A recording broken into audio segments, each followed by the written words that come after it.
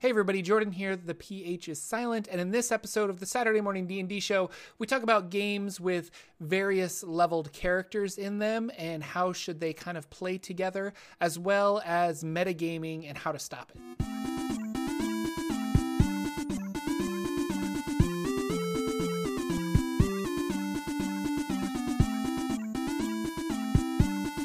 Hello, ladies and gentlemen. Welcome to the Saturday Morning D&D Show. My name is Jordan, with a silent PH in the middle, and I am joined always by my wonderful co-host, Sir Lucian, over at Sir Lucian Gaming.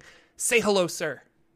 Hello, everybody. Good Saturday morning. Good Saturday morning. And thank you guys so much for coming out and just hanging out with us. It's awesome. And to all of our new podcast listeners, hello to those people. And to our YouTube friends, hello from YouTube. We're like sending out the Saturday Morning D&D Show on all possible formats we can possibly think of. So it's fantastic. Already a big crowd in there, too. Say what? There's already a good crowd in there, too, in chat. Oh, yeah. Fantastic. Well, I have a kitten that has decided to play with the cords underneath my desk. So if I just randomly lose connection, it's probably because he pulled the power cord. But hopefully that won't happen. What's going on in D&D? Well, seems pretty slow. Yeah, it seems slow. We were trying to figure that out.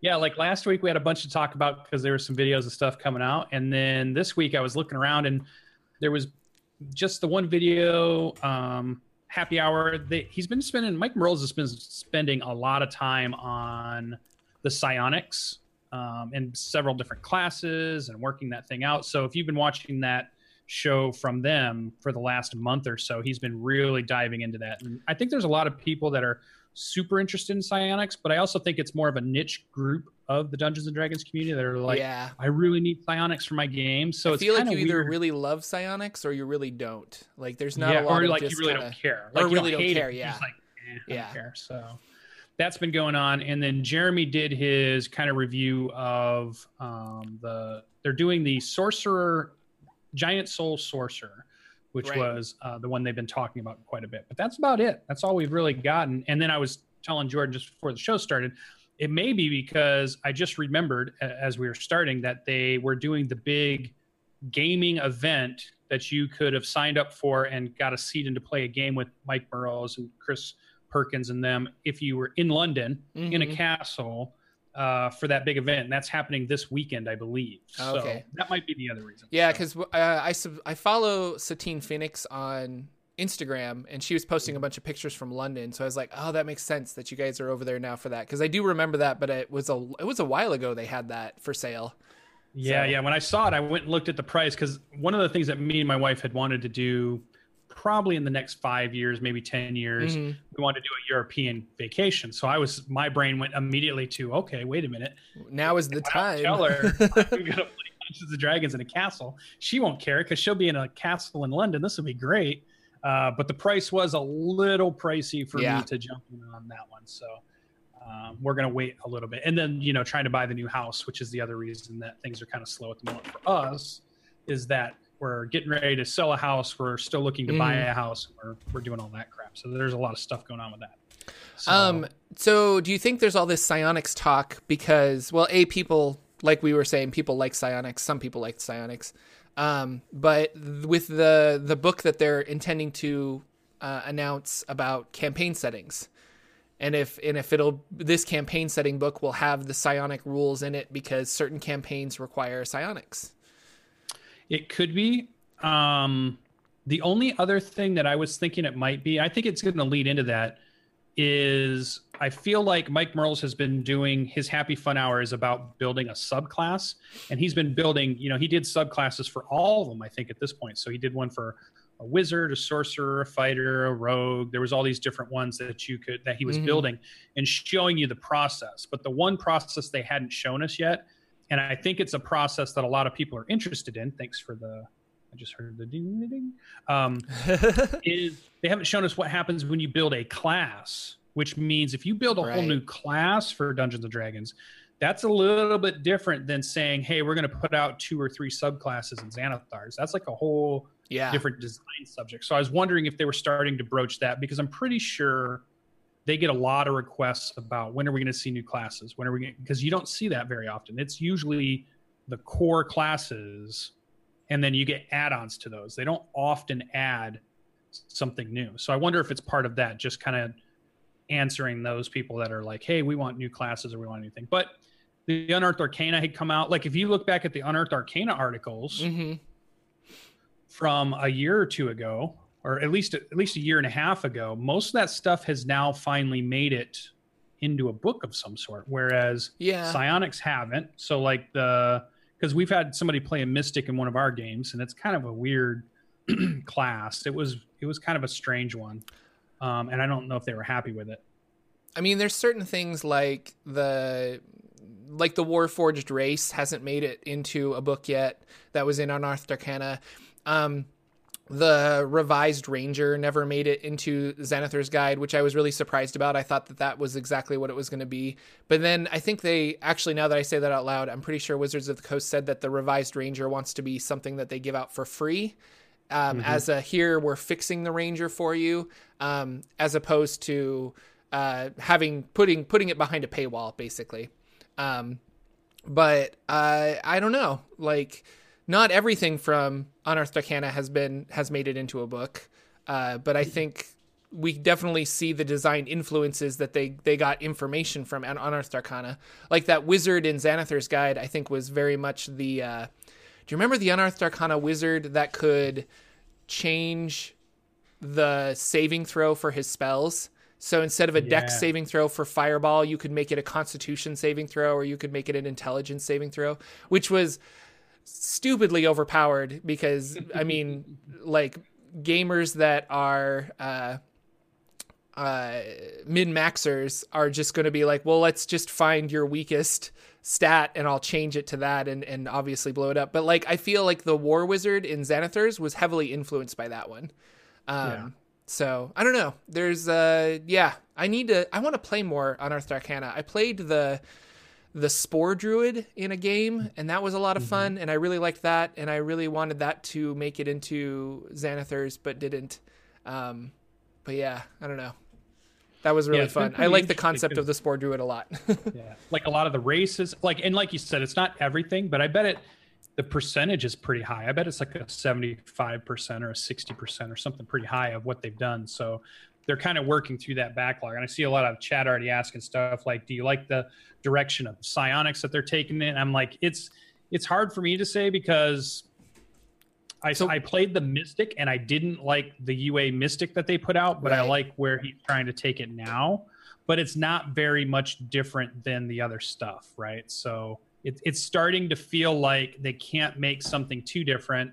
Everything's getting a little bit of homogenized across all the classes now, because you'll have a sorcerer that can heal. You'll have a cleric that has a domain of magic for a magic god. So all of a sudden they're almost like a wizard in some ways.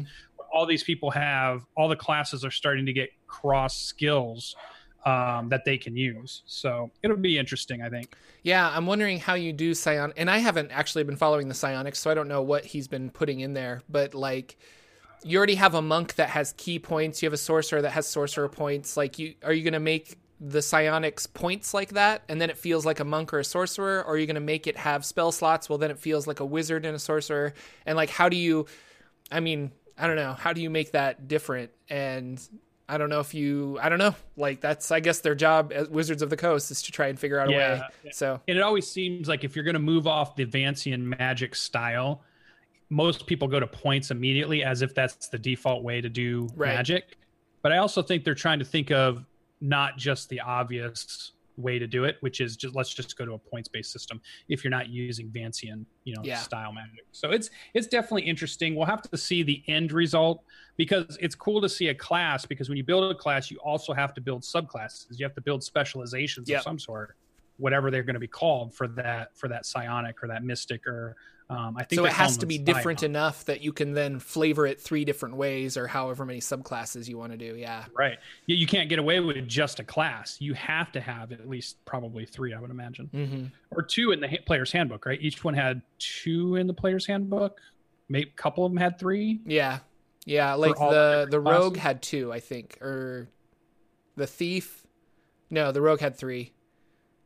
Yeah, I don't know. Like mostly 3, I think they had. So yeah, 2 or 3. Yeah, I was seeing. That's what I was. Or the sorcerer had 2 because it had wild magic or draconic magic. Yeah, because ranger had 2. The wizard had quite a few.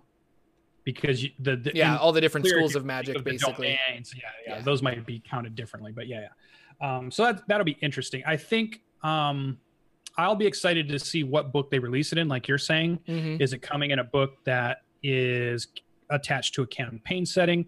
Are they coming in another book that's a rule setting? Is it coming in a book that's a monster setting? I mean, really, what do they got? I mean, they've got a campaign setting book coming up, which is the Waterdeep heist, right? And then Waterdeep. Well, that's the adventure. What I was talking about is they released, or they said that they were going to do like a book on campaign settings. Right. That's they haven't announced yet. So they're doing their next adventure. They just got done doing almost back-to-back 2 monster manuals in a way, if you think of Volos and Mordenkainen's, and then Tomb of Annihilation in between that. So it's been kind of adventure, monster book, adventure, monster book, right? Adventure now. Now let's see what it's going to do is the next one. If it's not a monster book, then like you said, it's the different campaigns book. Is it a planes book? Is it a, what could it be? And then what's going to be in that? So it'll be interesting to see.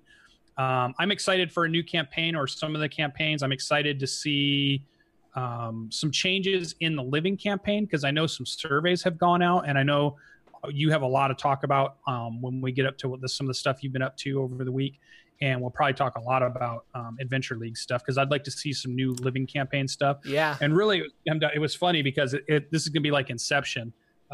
Indoor Adventure had put out a video this week where he had said, "Hey, Jordan and Lucian, thanks for," and I think it was in Game Methuselah, he was like, "Hey, thanks for inspiring me to make this video about Adventure League and how it started and where it is and what it's at." And then to me, that inspired me to think about, oh, well, wait a minute, what can we do to change it? Or what are some of the new ones? Or, hey, I want to go look at this Living Greyhawk world or whatever. Yeah. So it's just kind of one person inspiring another and comes right back around and inspires us again. So it's pretty fun. Yeah, I just watched that video and it was right before we started recording this, and it's really good. And I didn't know a lot about the Living Greyhawk stuff. So it was kind of interesting to see it from a design standpoint. How did they implement this living world rather than what was the living world? It was really cool. So go see that video. A lot of food for thought this week because your video earlier in the week also, which was why is Forgotten Realms important? There was a lot of good discussion from people watching that. Yeah, I went through it and watched it, and I was like, oh yeah, it kind of makes me think of where it started, where it was a couple of years ago, where it is right now at this moment, where might it go later on. There's a lot to it, and it's amazing that I'm still interested in finding out more about it, even though some people may say it's been done, it's overdone, or it's too much, or there's all, I'm on board with new stuff too. I get that person like, hey, let's see some new stuff too, but there's still cool stuff in Forgotten Realms that I'm just interested in learning more about and understanding and knowing how the history is, or some of these areas that you pointed out on the map. And like my Borderlands area is taking place in the continent that's way over to the west of the Sword Coast area, which is like 2 other continents. You kind of even mentioned them in your video that, hey, there is Al-Qadam and there is, I forget the name of the other main continent. Yeah, that are way over there that are just open for interpretation because there's like maybe a paragraph of information on it that you can find, and it's just left to the imagination after that. But it is the places where you can play an Azteca type campaign or a feudal Japanese campaign. There are those places only mentioned, not detailed out in Forgotten Realms if you want to go to those places if you want to. So that's really cool too, and I'd like to be able to explore some of that. So it's been funny because this week was a week of not playing much, but just thinking about where I want to go in the hobby next. Yeah. Where I want to take my games next, where I want to create some things. And it was just really fun because even though it was a slow news week, it allows your brain to just start thinking about what you want to do and where you want to go next. So. Okay. I need to move this cat. Dude, that's it. Cat done. Cat is done. This is going to be the wife. Come take care of the cat. All right. because Kat is going crazy and destroying the cords of my computer. So I apologize. And all of you can like shun Felix, you know, shun. Yeah. No cats were harmed in this episode. No, he was just moved outside the door. So, all right. Well, as far as this week, which is weird, we're rambling on a little bit because I think same with Jordan. I didn't have any Dungeons and Dragons this week. All of the games that were planned, Tuesday night, Tomb of Annihilation, rescheduled. One of our players didn't feel well. Then Thursday night we had one of our players he hosts like Boy Scout camps and stuff sometimes. So now we hit summer, and he thought that they might be in a spot where he could be sitting with some Wi-Fi and a laptop, and he might be able to play once he got everything settled down. I thought that was kind of funny that somebody wanted to play in a game bad enough to say, "Hey, I'm on a camping trip, but I think there's Wi-Fi, so I think I can get in and I play. I don't want to stop playing." I think it's funny. Like, imagine that eventually our campgrounds have good enough Wi-Fi that we don't have to not just stop our gaming over the summer. Yeah. We can just go out to camp, you know, wherever, Yosemite or whatever, and play some Dungeons and Dragons. So that got canceled because he didn't have the Wi-Fi that he thought. So we're at a big climax point of the campaign, and I didn't want him to miss it, or one of my players to miss this big part. So we just decided to shelve it. We're going to run it on this coming up Monday when he's back, and we're going to run the rest of that West Marches game, pre-West Marches game. So really nothing happened. And then I thought about maybe finding people to say, "Hey, do you want to do something on Friday?" But then everybody was kind of a little busy. And then Saturday's game, we thought we might be, I was trying to set one up with Dave the Human from over on the Roll20 channel. He does a lot of stuff with Adam Coble. He's agreed to play a game with us, which is cool. But he lives in London, so we got to really work around a weird schedule if we're going to get somebody from Europe into our games. So we're still working on that. That might not happen. So that left my whole week to brainstorming some ideas of where I want to take my next campaign, because Storm King Thunder is on break, but is going to start up again soon. And we're going to finish that campaign and that book out. But I bet we're not more than a couple of months away from being able to finish that. If I can get several sessions in a row without people missing, we could probably finish that in a month or two, and that adventure will be over and we'll be good. And I'll have to decide what I want to do at that point. I want to end my West Marches, my pre-West Marches game on a nice, good, high climactic story point, and I want to advance my storyline to 50 years ahead of time.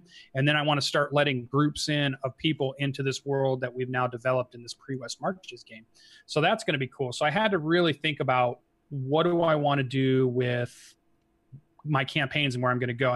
And one idea that came up to me, and I wrote it in here that I thought was really interesting, is what about a campaign where the players have several characters? They can have them any level they want. You can tell them when they ask you, what characters do you want to build? You just say whatever you want, build whatever. And then whenever a session is going to happen, a Thursday night, the players choose which characters they want to play. So maybe they've made some low-level characters, maybe they made some mid-level characters, and maybe they've made some high-level characters. By the time Thursday comes around, they've all talked on Discord or Twitter or Facebook or however you're communicating with all of them. And they just decide, hey, you know what? Let's play our 8th level characters, or let's play our mid-range. And they maybe don't have to be exactly the same. Like, I was wondering if I wanted to get out of this idea. The reason I started coming up with this was we always try to make our campaigns where everybody's the exact same level or super close. But what if we came at it with, let them have widely ranging levels of characters? You know, they did it in MMOs, which is the reason they did it in computer gaming, because what happened was, if you said only me and Jordan could play if we're both 8th level, and then I play all week, but Jordan went on vacation, and when he comes back the next week, now I'm 15th level and he's 8th level, now we can't play together anymore. Computer games figured out we don't want our customers not to be able to play with their friends, right?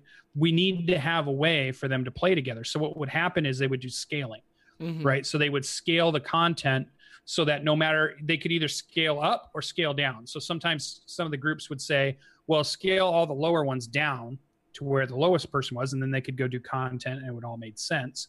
Or they might scale the lower player up to catch up with all the other people. And then that way you weren't one-shotted, you weren't killed immediately, you had tons of hit points to absorb stuff. Even if you didn't have a bunch of new skills, you were tough enough to still roll with your friends and go through the content.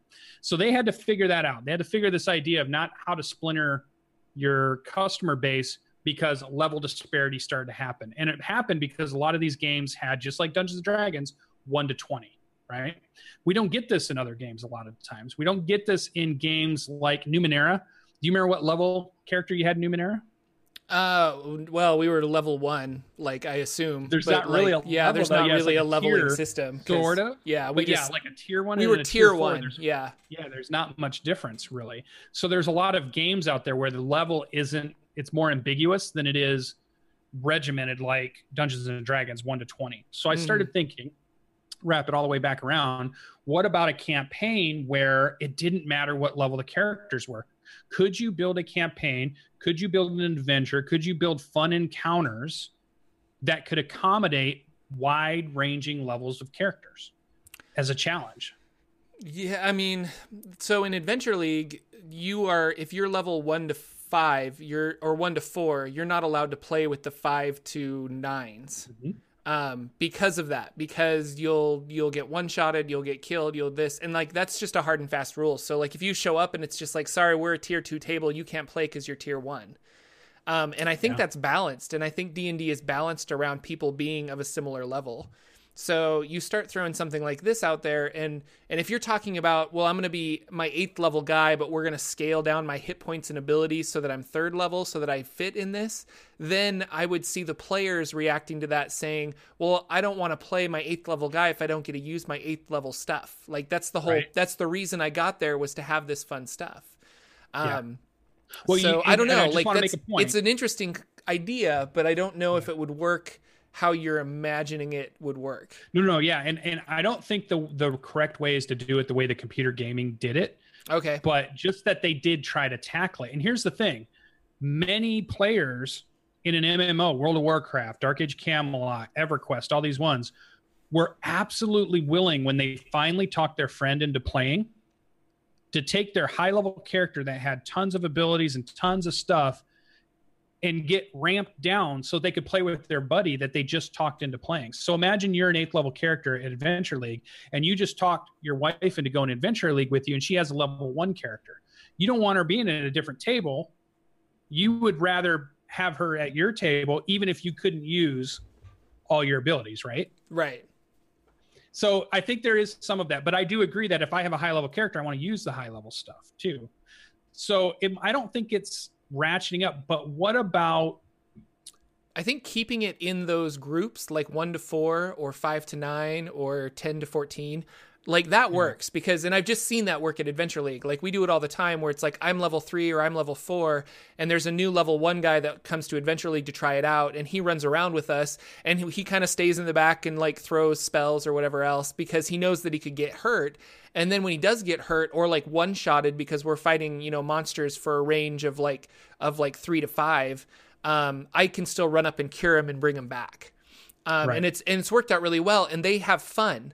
And because we're fighting higher level stuff, they usually like level up in one session, because they're getting more experience than if it was a group of 5 level 1s.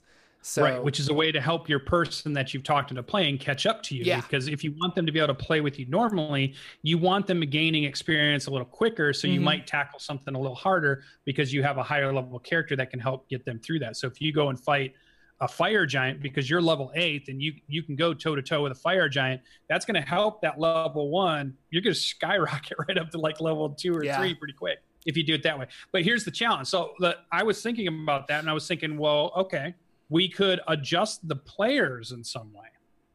But what if you said, don't touch the players, don't change the players, don't change their hit points, their skills, their abilities, leave them as they are. They're going to be a mixed group. How do you change the encounter to make it good?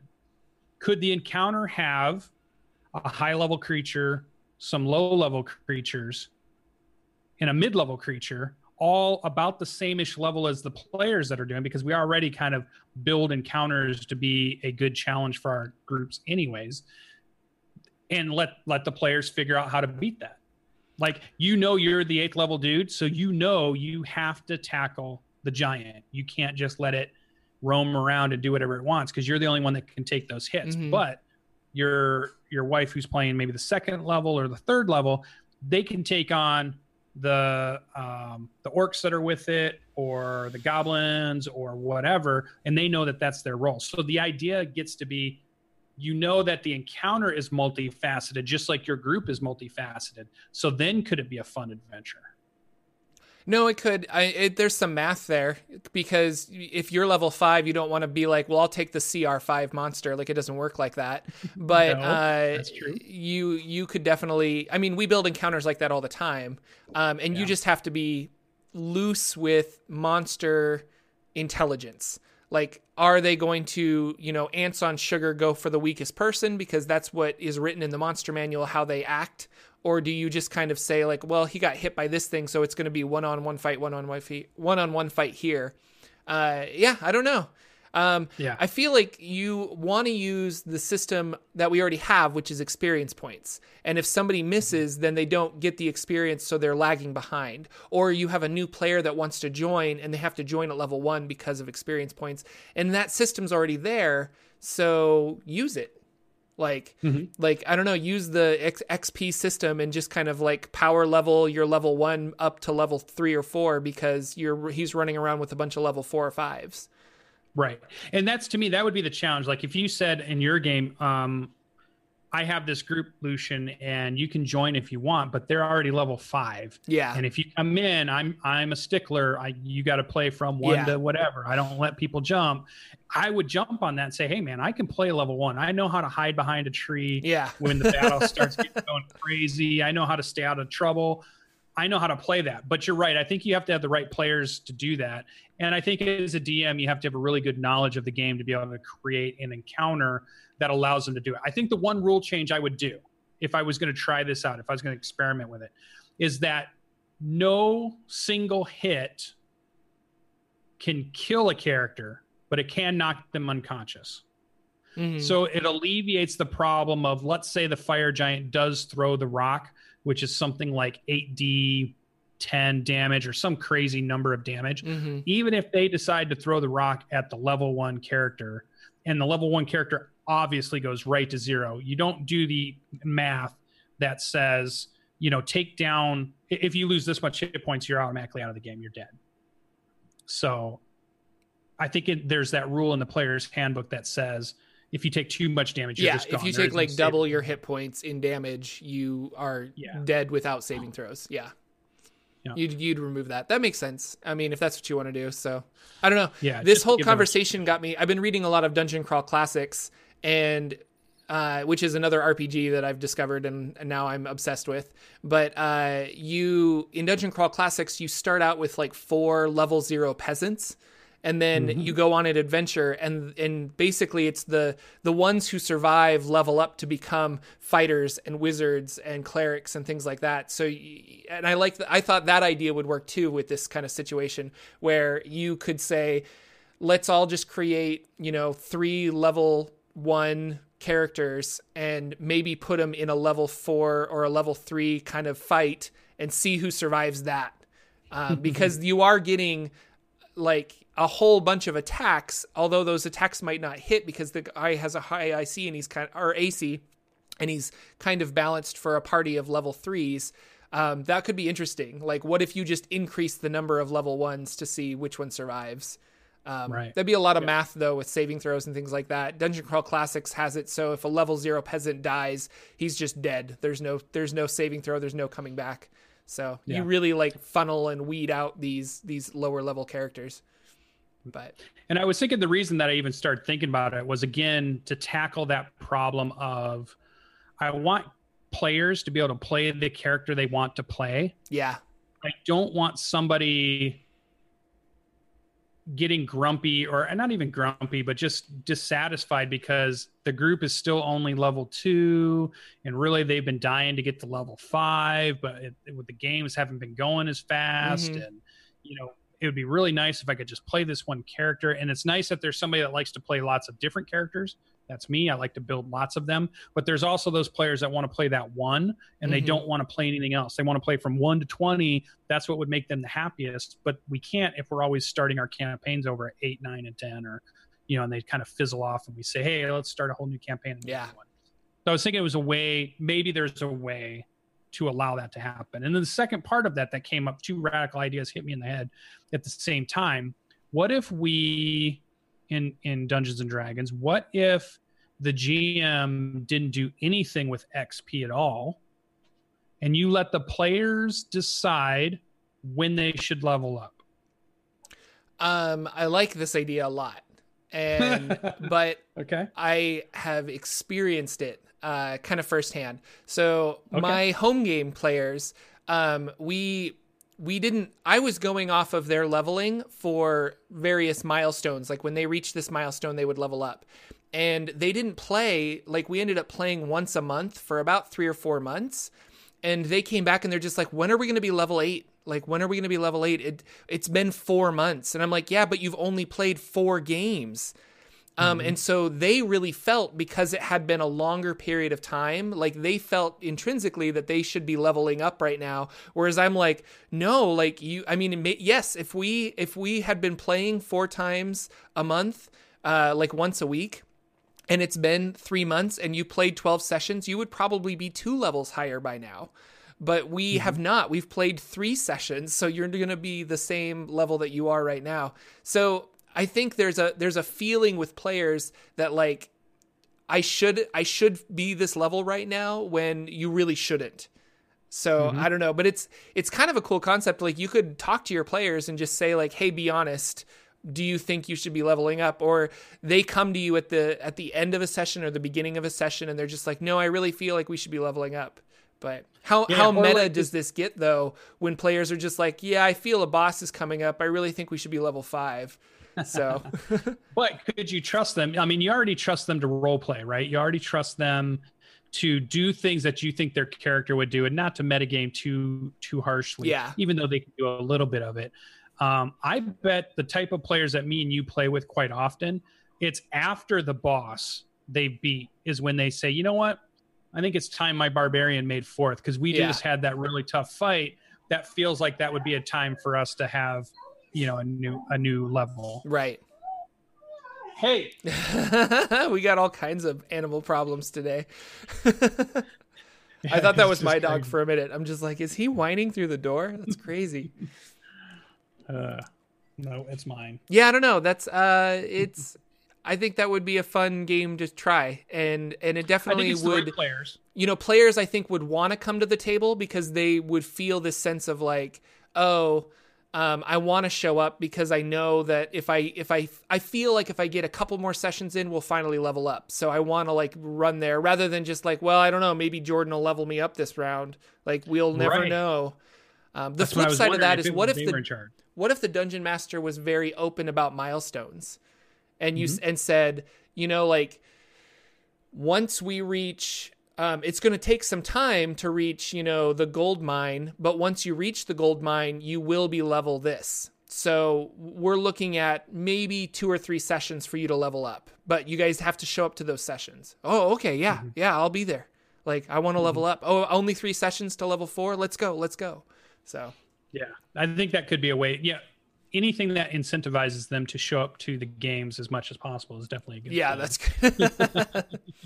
So I think that would work. So I was wondering, I think it would be an interesting experiment. I know it's one of the ones, I know Graybeard had mentioned it there in chat too. It's one of the ideas we kicked around where it comes from the idea that maybe as a DM, sometimes we're more thinking about the story and where it's going in the world, and we forget the players are only really caring about their story and how fast they're moving up and when they get their next ability or when they get their next thing. And we sometimes forget about that need for them. And so that was one of those ideas that might do it. But the other idea was this campaign that is a 20-week campaign. And every session, every week that you play, you go up and you advance a level. So week 1, you're level 1. Week 2, you're level 2. Week 3, you're level 3. And that allows for the first time, I think if that happened for me, I've never played a 20th level character. I mean, have you played a 20th level character? Well, I haven't played one at all, from 1 to 20? Yeah. Have you ever played one from 1 to 15, 1 to 18? No. What's the highest you played from first level to what? For that would be my Adventure League Bard because I'm a forever DM. So I've gotten to level 4. I've made higher level characters, for one shots and things like that. But yeah, I've never Right. like to actually just grow as one character. Yeah. Yeah. So I think it would be interesting if maybe that was what this week was about for me, was coming up with ways for my players to be able to play those things that maybe they haven't got to yet. And a lot of that's going to be the higher level stuff, because I know a lot of them have built cool paladins and cool druids and cool barbarians and cool clerics, but yet we've never got to let them use their 18th level ability. We never let them, use their 15th level ability or whatever it might be. Yeah, for sure. No, it's really interesting. I guess switching gears, unless there's some questions in chat or something. You were reading chat, but nope, I was looking at it because they're all talking about it too. It's all pretty good stuff. So that was really my week. Everything got rescheduled. We'll see how this week goes.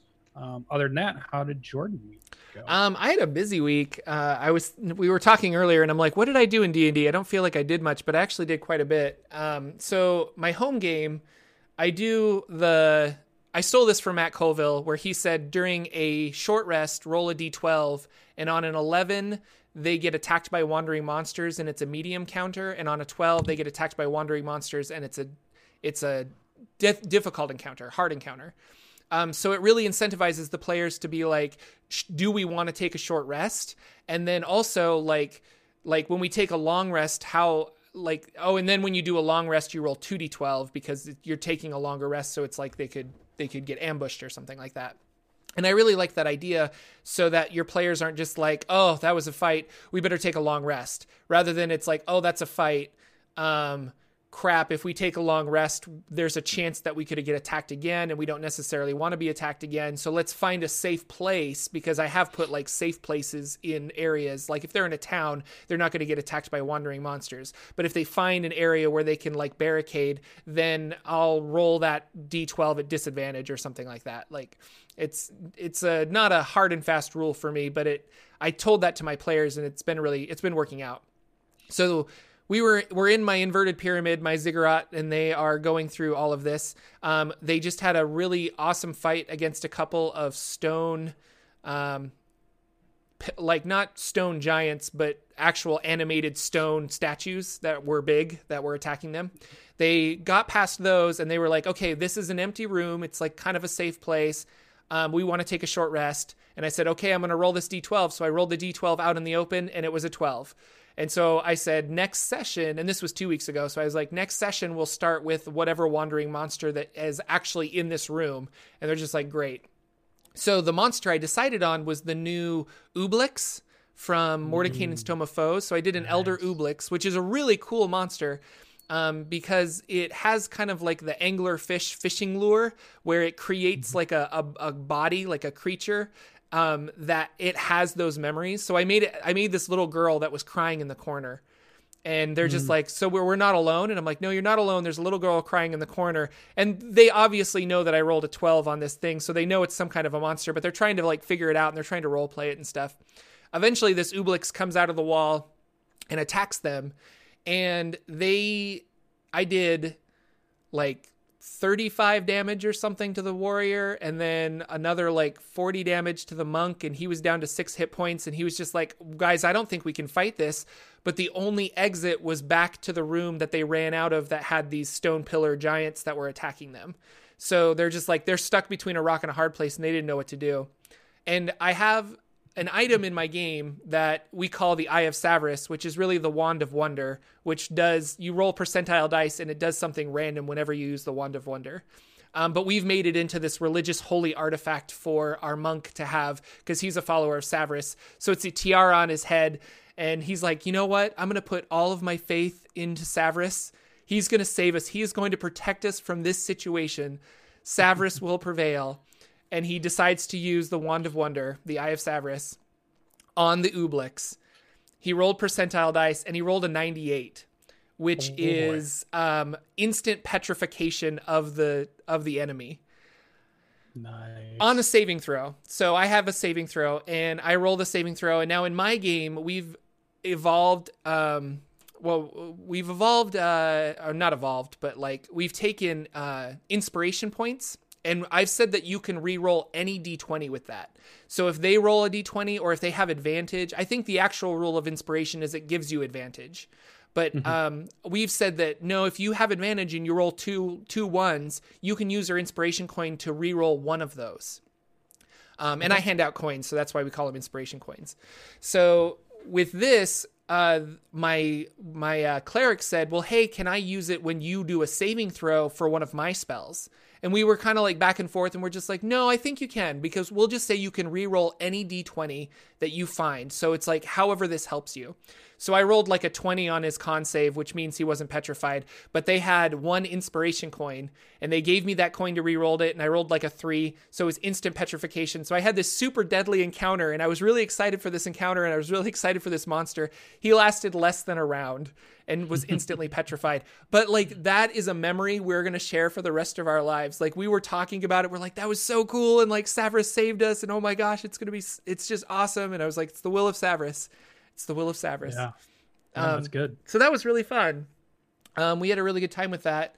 Adventure League, I am now level 4. And we ended up fighting a roper the last fight. So we were fighting this roper, and ropers are scary. Like, they are like stalagmite looking creatures that Lucian's fought one. And we came in, and this roper was attacking us. We ended up fleeing from it into a prison. So it was a dead end, but we took a long rest there. So now we're level 4. We had a couple of other people join our table. So we had 3 level 4s and 2 level 2s. And we were like, well, now that we're more than 4 people, and one of us was level 1 at the time. So we're like, now that we were 2 level 3s and 2 level 1s, we're like, I wonder if we can fight this roper now. So we decided to attack this roper. What's interesting is, and what I wanted to talk about, I guess, is I am getting to the point as a dungeon master where I recognize certain monsters or I recognize certain traps, and I'm having a hard time not metagaming. And how do you handle, like, can I not be a player anymore is, I guess, the question I have for the world, because I know this roper very well, and partially is because I wrote it into an adventure, but the roper, the DM was playing the roper a little incorrectly, or as what I felt was incorrectly. And I was just like, no, it's not like that. It's actually like this. Or I just knew, like, we can't fight this, guys. We need to run. Like, I know for a fact there's no testing the waters to see if we can fight it. Like, I just know that we cannot win against this. We need to run. Similarly is we were in another room that had a bunch of brown mold. And the DM was like, and it's very cold. And so your instinct is to light a torch and burn away the brown mold because it's cold, but it's cold in there because the brown mold absorbs heat. And so the minute you do that, you just create more brown mold that like attacks and envelops you. And that was another situation where I'm like, shoot, I know all of this. Like, what do I do? Do I light a torch because that's what my character would do? Do I ask the DM if I can roll like insight to see, or nature to see if I know anything about that? And then I guess I go off of that roll, but I still know, what if my character dies because of this and I could have prevented it because I don't know, metagaming's hard, and I never really thought it would be a difficult decision. Can I not be a player anymore, Lucian? Can I? And only I wonder, DM? Here's the thing though, too. Here's the thing that I always wonder if we forget, right? Don't you think your character, your bard, would be more knowledgeable about the Forgotten Realms than you actually are? I would hope so, but who knows? I mean, he's just a regular bard from Bardsville. The person who lives in the world. Yeah. Like the person who lives in the world, who has lost family members to brown mold, whose cities were attacked by fire giants, who obviously knows all of the tales of dragons and everything that's out there, knows how dangerous a world they live in. I wonder if sometimes we play our characters so much that my character's never seen it before in this adventure, so I'm going to play as if I have no knowledge on it at all. And I don't know if that's how our characters actually would be, right? Because a lot of times you could be playing an elf that's 300 years old. Yeah. What'd you do for 300 years? Yeah. you know? So I wonder, I get the idea, the fear, like I don't want to metagame because if I know I'm the DM and I know how many hit dice something is, or I know exactly what vulnerability they have or what, like, you know. I knew that this roper had an AC of 20 and they were all just like, let's try and attack it. And I'm just like, we can't hit an AC of 20, guys. Like, we have like, and I was doing the math and I'm just like, we have like a 12% chance of actually hitting this thing. So we need to run. Yeah. So, but I wondered, I think it's definitely a fear. But I don't know. I'm starting to lean more towards maybe our characters are professional adventurers. Maybe they know as much about danger and the things they're going to face and the things that could come up, whether it was from previous experience or stories that they heard passed down from generation or at bars or from other bards they listened to. Because we play those characters for, an hour, 4 hours of their day, but there's still 20 of the hours that, we just assume, we just gloss over. So what were they doing during that time? So I don't know. I wonder. And as a DM, I'm starting to lean towards nudging creatures a little bit here and there in modules or in things I play, just in case I have that player who's memorized the monster manual. Yeah. Because there's nothing that says that nobody can go and read the monster manual and know all the stuff about it. Yeah. That even if they do, the ones that they're facing from me are slightly different. And there might be a little bit, maybe they're the same, maybe they're a little weaker, maybe they're not. It's like that whole idea of putting in a goblin in that maybe has 6 hit dice and looking at their eyes explode when they're like, oh, look, I rolled a crit and I got 12 hit points of damage. I wrecked that goblin. He was like, nope, you put a scratch on that goblin. Yeah. And just watch the whole table fall silent. Like, what? No, and I think that was one of the answers that I had. I was like, I think I need to find that DM that takes monsters and puts funny hats on them, so that Jordan doesn't know what monster is what. Like, if the roper, instead of being like a stalagmite or something, if it was something in a pit, like a sarlacc pit or something that was pulling enemies in and biting them, then it would just be like, well, it's similar, but I didn't know what that was right off the get-go. Like, when we walked in that room and he's like, you see a stalagmite. I'm like, you wouldn't have pointed that out unless it was a monster. Gosh dang it, I know this is a monster. So I think that's the answer, is finding a DM that does that. And I do that too. Like, it's just fun to mess with monsters and change them up. It's harder when you're running Adventure League, because you have to run it exactly how well, you don't have to run it exactly like it's still your game. You can do things, but like the modules are written, Yeah, your kobolds and your adventure were very different. The ones that were running around they were in the tank, right? Yeah, they were kobolds in the tank, yeah. Kobolds, right. But they didn't play like normal kobolds for the most part. They had a lot of different stuff going on, or stuff that we had encountered before. Because we had the guys with the backpacks that were doing stuff that was really weird. And so that was really cool. And I think that's what you need. And I think it's fun. Now, I think it is fun if you want to play your character not negligent, but ignorant of something. Like, I'll give you a good example. Graybeard brought it up in our Storm King's Thunder campaign. We had our party, we had a black pudding drop off the ceiling onto an NPC guard, completely absorb him, dead guard, and the party freaked. And Graybeard, playing our barbarian, veteran player, veteran DM, played all and knows exactly what it is, but charges with his dwarf and his battle axe, cuts the black pudding, and now they have 2 black puddings that they're dealing with, and the whole situation gets a lot worse. Yeah. And then Tigre, who was our wizard, he actually didn't know about the black pudding, shot it with lightning. So now we're dealing with 4 black puddings and nearly a TPK by the end of it, because all of a sudden 2 players hit it, did the exact thing you don't want to do against a black pudding, and it made for an amazing adventure the way it played out. So there's merit to letting your character be ignorant, but there's also, I think, merit to saying, no, I think my character might know in this situation. Maybe it's not every situation, but you might say, you know what? I'm pretty sure my guy knows a lot about vampires. Yeah. They're a big scourge in this area. I'm pretty sure we've all talked about how we should stop a vampire. It's like, I don't know. Should we try to stake him in the foot first? Should we try to stake him in the heart? They're going to know some stuff, or rely on your skills. And somebody said it in chat, make a roll if you don't want to be the decider. That's what I was going to bring up. Ask your GM, hey, can I make an insight to see if my character would know how tough this thing is? Like, have I fought one before? Have I seen one of these before? Do I have any knowledge of it before? And I think that would be a good way to if you're having misgivings or guilt over, wait, I'm going to use my knowledge, but I think you should be able to use that knowledge too. I think they're professional adventurers for a reason, and they've lived this long. Like the brown mold is a perfect example. Like I wasn't thinking at the time, but I should have just asked, can I do a nature roll to see if I know anything about this mold? Or like decide if I can get further information about this mold. And if I failed that, then it's just like, well, Jordan's character, it's cold. He's going to light a torch and he's going to try and burn away this mold, you know? Yeah. So yeah. Am I the expert on this or not? Have I heard enough about this stuff or not? That happens in our campaign quite a bit. Our players have been pretty good in our West Marches campaign, because one of the things I've done is, though they have encountered some stuff that sounds normal to them, they know they're on another continent and things are slightly different.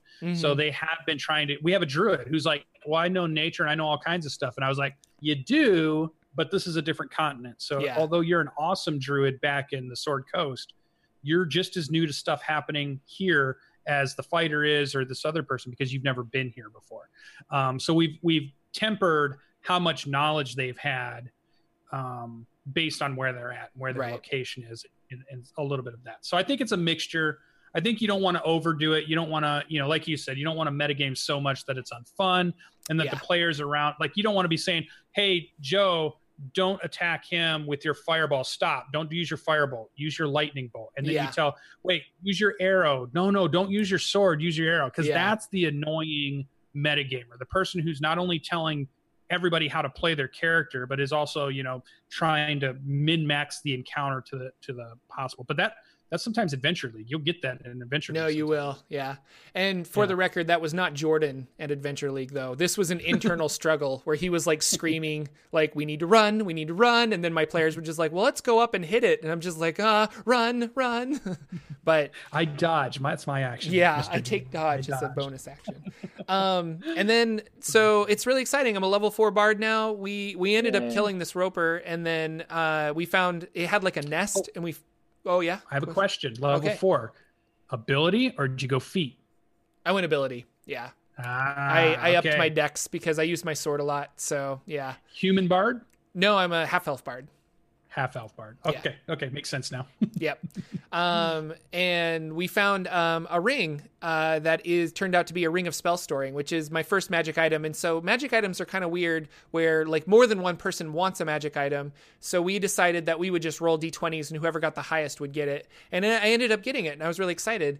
I thought it was just a spell that Jordan can pump spells into. So basically I get more spells during a session because I can, at the end of the day, I can be like, well, I'm going to pump like 4 cure wounds in this thing. And then the next day I'll rest and I'll have all of my spells plus an extra 4 cure wounds. But I was reading online and anybody can put a spell into that. So if I'm holding it in my hand, I can walk up to the wizard and be like, will you cast a spell in my spell ring? And then I can use that later on. So now my mind is just like going crazy with possibilities. I'm just like, there's a warlock in our party. I can get shield from him. I can get like armor of Agathis. I can get all this really cool stuff from my bard. And so my mind is just like going crazy with possibilities of this cool magic item that I got. It's the first magic item I've received. And we have people in our party that have received magic items at level 1. And in Adventures League, yeah, because they're playing like a higher level. Like we were all level 3 and we were playing with a level 1 and we found a magic longsword and we rolled and he ended up getting it. And so it's like he has a magic item, but the rest of us didn't. Another cool thing about Adventure League is you can spend money in your money and downtime in your faction to get a magic item, like a +1 sword or something like that. So I might do that and then get a +1 weapon. We'll see. But I don't know. I look forward to Adventure League now every week. Like I'm having a lot of fun because I have a consistent table and a consistent group of friends now. I'm not just bouncing from table to table. And we're almost done with Forges of Fury, I think. So I'm excited to see what we'll play after this. Are they going to actually play any of the released Tomb of Annihilation Adventure League? Because that's the one that's going right now. There are, yeah. So there are tables that are playing that, but they've started at the beginning and they're all like higher tiers, which is why I couldn't play with them. But I am excited for, I guess, September. They're going to release the Adventure League for Waterdeep.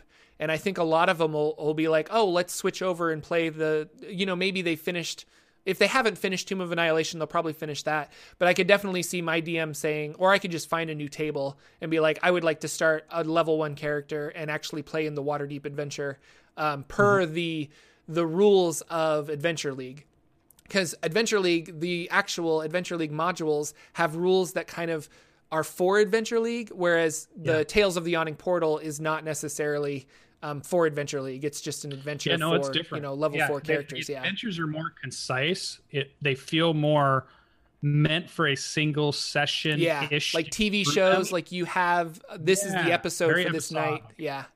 So I'd like to go through that. Our Tomb of Annihilation, I think we're playing Adventure League rules, but I think we're playing the regular Tomb of Annihilation campaign with the one we're doing. Oh, okay. So I would be very interested. I think I want to do the same thing. I might even want to put it online to run the Adventure League adventures on the channel, just to say, here, let's see what these look like. Because the ones I saw that Adam Coble did from Roll20, they went back and did some of the old ones just to try it out. They weren't doing, not the Storm King Thunders one, but they were doing Horde of the Dragon Queen ones, and they were cool little concise adventures. They were really fun little things that they had to do, and it made for a really cool thing to watch because it wasn't so drawn out. It wasn't so like one session or one scene took 5 sessions to get through. It was like just each one was its own little concise cool little story of NPCs and things going on, and then they were done, and then they could go off and do something else.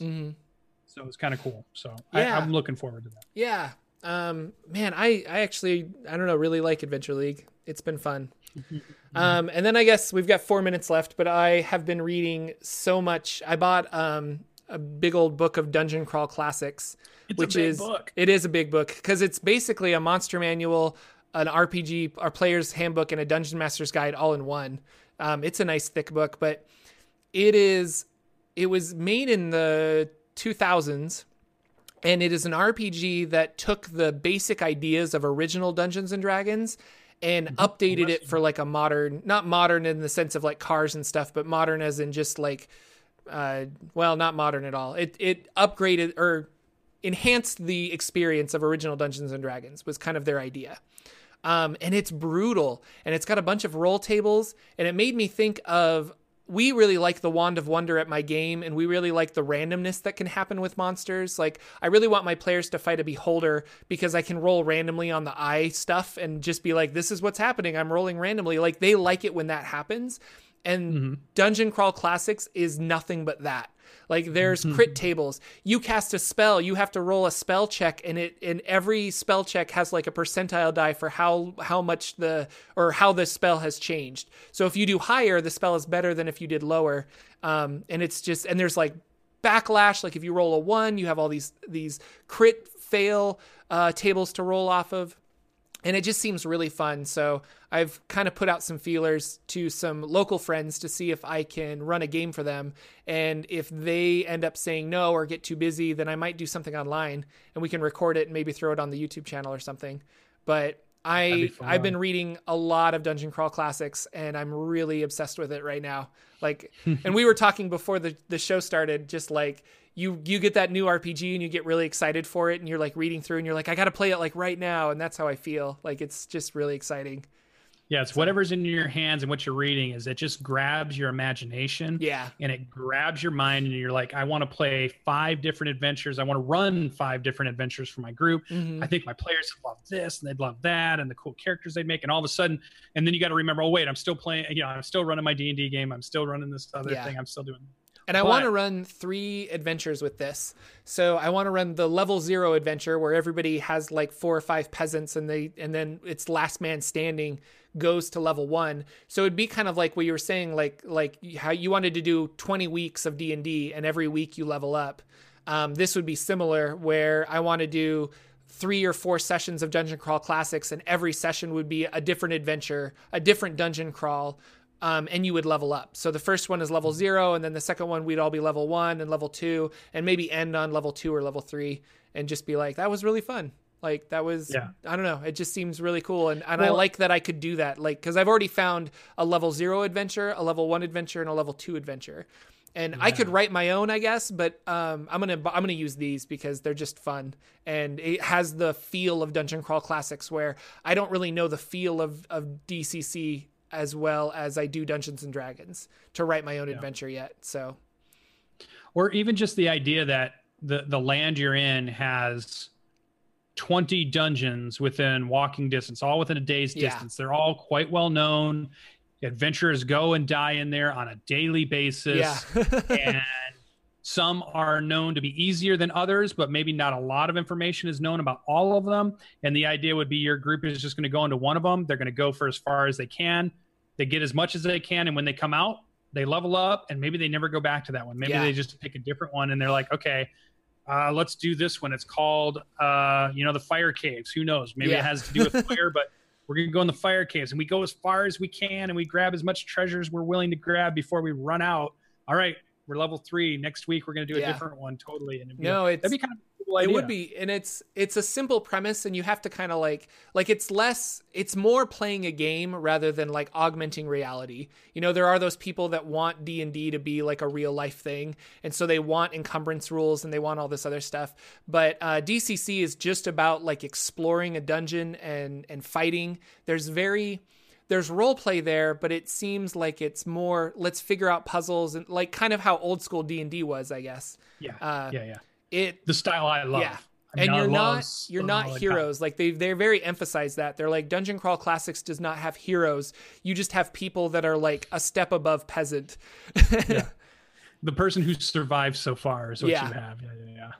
Well, I like the idea too, like the opening scene should be at the tavern, and you have all the townspeople are in there. Something breaks into the tavern, and the adventurers from the table jump up, and you describe them like as this great paladin warrior and this cleric and this rogue, and they all jump up to fight, and then they just get wiped out. Adventurers are dead. The gear and stuff's laying on the ground, and then the thing leaves, and now it's just the NPCs are like, uh-oh. If the adventurers don't take care of this problem, that means we have to. It's just like, I don't know how to use a sword, but they pick the sword up, and you're like, we got to do it. There's nobody else. The adventurers are dead. We have to do it. And a couple people in chat, like classic, Dungeon Crawl Classic on Hot Springs Island. I have thought of that. That was something that popped into my head. That would be 2 birds with 1 stone. 2 birds with 1 stone, and I don't know how that would even work, because I'd have to like really figure out how the monster system and actually calculating damage and stuff, but that could be really fun. And then I have not played or read Mutant Crawl Classics, but it's on my to read list now because I loved DCC so much. So this was a lot of fun, guys. Thank you so much for coming out and watching us on our silly Saturday morning D&D show. We will be back next week with maybe some more D&D news, or just more games that we're playing. So yeah, thanks for Commander Root and Omnipotent Jelly. Great names for follows today, and Graybeard hosting our channel today, which was really cool. Thanks for coming out, guys. I love seeing new names, but I also like seeing all the people that keep showing up. Dawn Seeker's been here a lot. Indoor Adventurer.